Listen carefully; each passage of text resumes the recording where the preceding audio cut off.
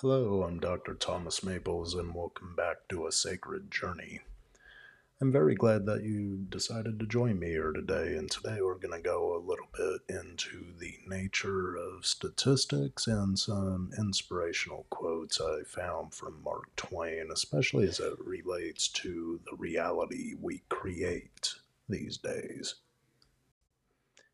In my recent blog article entitled Philosophical Inspiration, Statistics, and a Necessity for Fact, I began to explore two wonderful citations from the witty humorist and author Mark Twain. One of the inspirational quotes reads, "There are lies, damned lies, in statistics." What does that mean? What's the author trying to tell us here? They're lies.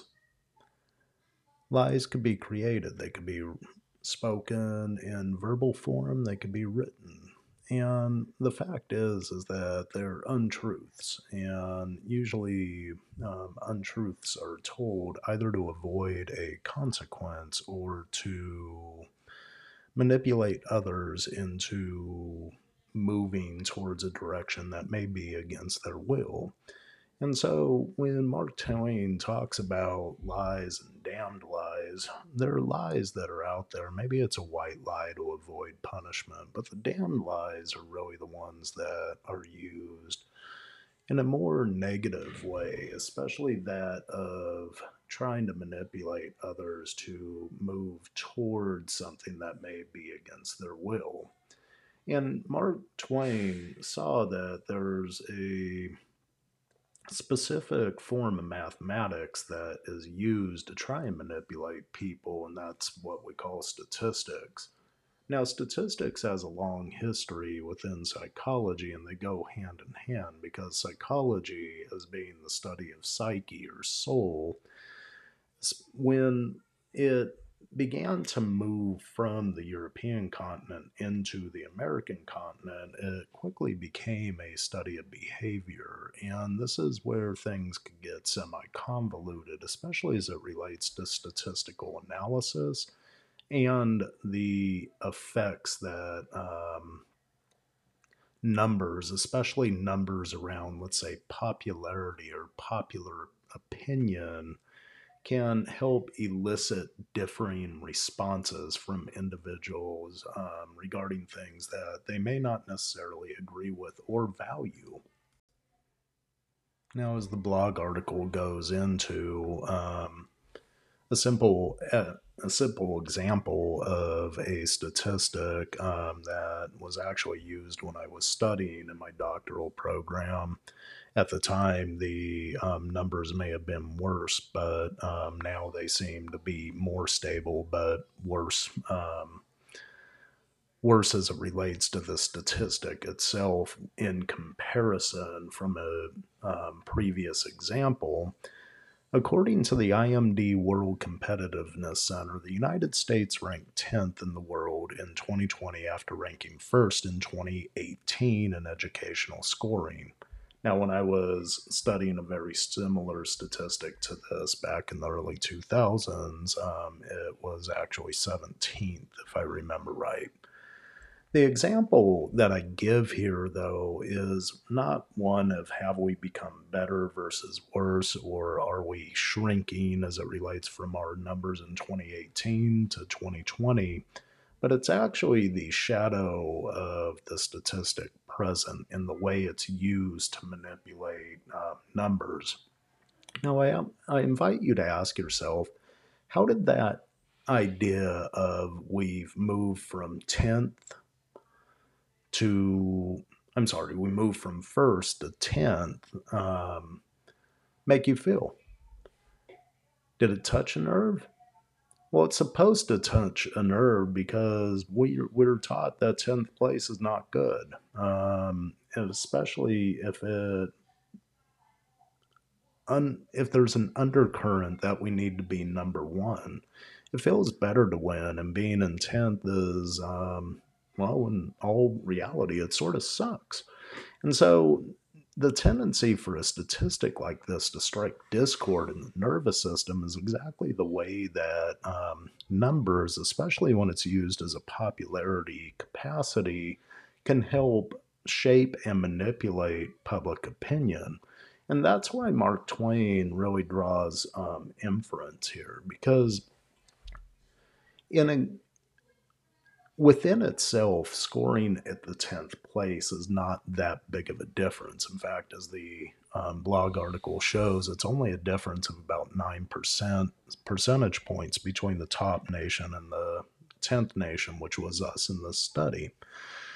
That's pretty easily made. That's nine more questions out of 100. Or if there's a multivariate perspective that's present, it could be the difference of the top scoring nation missing a few and us getting a few more correct. And we may actually be stronger in certain areas than we are weaker in others, and vice versa.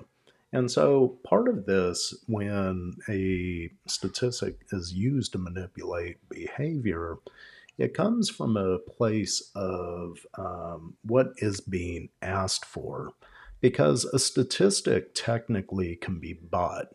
You could say that we're 10th in the nation or 10th in the world as it relates to our education, but that also means that we're better than 150 plus other countries that the world's comprised of. Now, when we look at the difference between percentage points between the number one and ourselves, it may be minuscule to say the least. Now, 9 percentage points, is that a big thing to make up? Well, it may not be. It may be a fluke. It also may, if it's being asked in regards to securing funding for more education, how much is going to be spent for these 9 percentage points, and will it truly make a difference? So there can be lies, damn lies, in statistics, as Mark Twain says. It really all depends on what we're utilizing the numbers for. Now, in the example that I gave about education, this is a place that statistics are used quite frequently as a means to secure funding. Now, I'm not against funding for education, but I'm also for understanding how things are being spent and to what end that they come for. Because one of my taglines within my website itself is advance confidently in the direction of your dreams. Well, that really pushes the idea of creating a dream that's in front of you, and then breaking it down step by step, what is needed to advance confidently in that direction. Now, we all know the saying of Lao Tzu: a journey of 1,000 miles begins with a single step. Well, a journey towards a dream, a journey towards a destination, whether it be first place or winning an Olympic gold or becoming a doctor or getting into grad school, it all starts with a specific destination that's put in front of you, and then that has to be systematically broken down into the steps that are needed one by one in order to get there. If there's 100 steps in the process, you can't skip to step 99 and think that it's going to work somehow. And so, with that being said, understanding that the way the numbers are being used to manipulate, that's really an aspect of questioning that we have to undertake. Are they asking us to move to step 99 without first taking a look at the first step of the ladder? That's an important facet to look at. Now we have a second quote from Mark Twain, which I wanted to throw in here just because I believe it really represents an aspect that we see happening far too often these days about the distortion of reality. He writes, "Get your facts first, then you could distort them as you please." I think this is important for all of us to take a look at, especially as it relates to the way that statistics are being used to distort reality as we see it. Now, statistics could be made to tell any story that you want.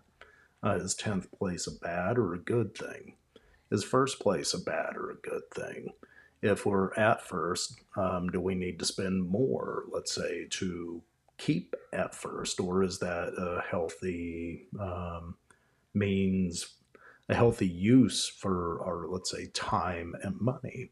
Now, it's important for us to get facts first. We have to be objective about these things that we're pulling in and drawing inference from. Now, statistics, as we've explored, can be utilized to manipulate numbers. Now, if we go into depth and we look at the numbers that are present, we begin to sort them and filter them through, let's say, a value based system. How do these measure up to the costs versus the benefit of any action that we undertake? Now, this is the foundation that forms a informed population. We get bombarded with information, with statistics, with numbers, with popular opinion, with unpopular opinion, with shock opinion. You name it, we get these sources of information that come to us every day. What do we utilize them for to create a meaningful path towards our own sacred journey? Just look around. How much truth do you see being distorted in this very moment? That doesn't really have to be the case, especially if you hone your research skills to engage in a little behind the scenes understanding of the numbers and the storylines that you see coming to us, or as what Mark Twain would call the lies, the damn lies, and the statistics. Do we have to wander aimlessly towards the destination that's being put in front of us? Or can we actually dream our own destination forward that's full of a content life that we wish to create step by step as we engage that journey? The choice is ultimately ours. Now, I hope you enjoyed this brief exploration into a necessity for facts. And I want to wish you blessings, my friends. May your journey be rich and rewarding as you learn to not only plot the dream forward, but to learn to navigate those steps needed as you advance confidently in its direction. Goodbye for now, and I hope you enjoyed.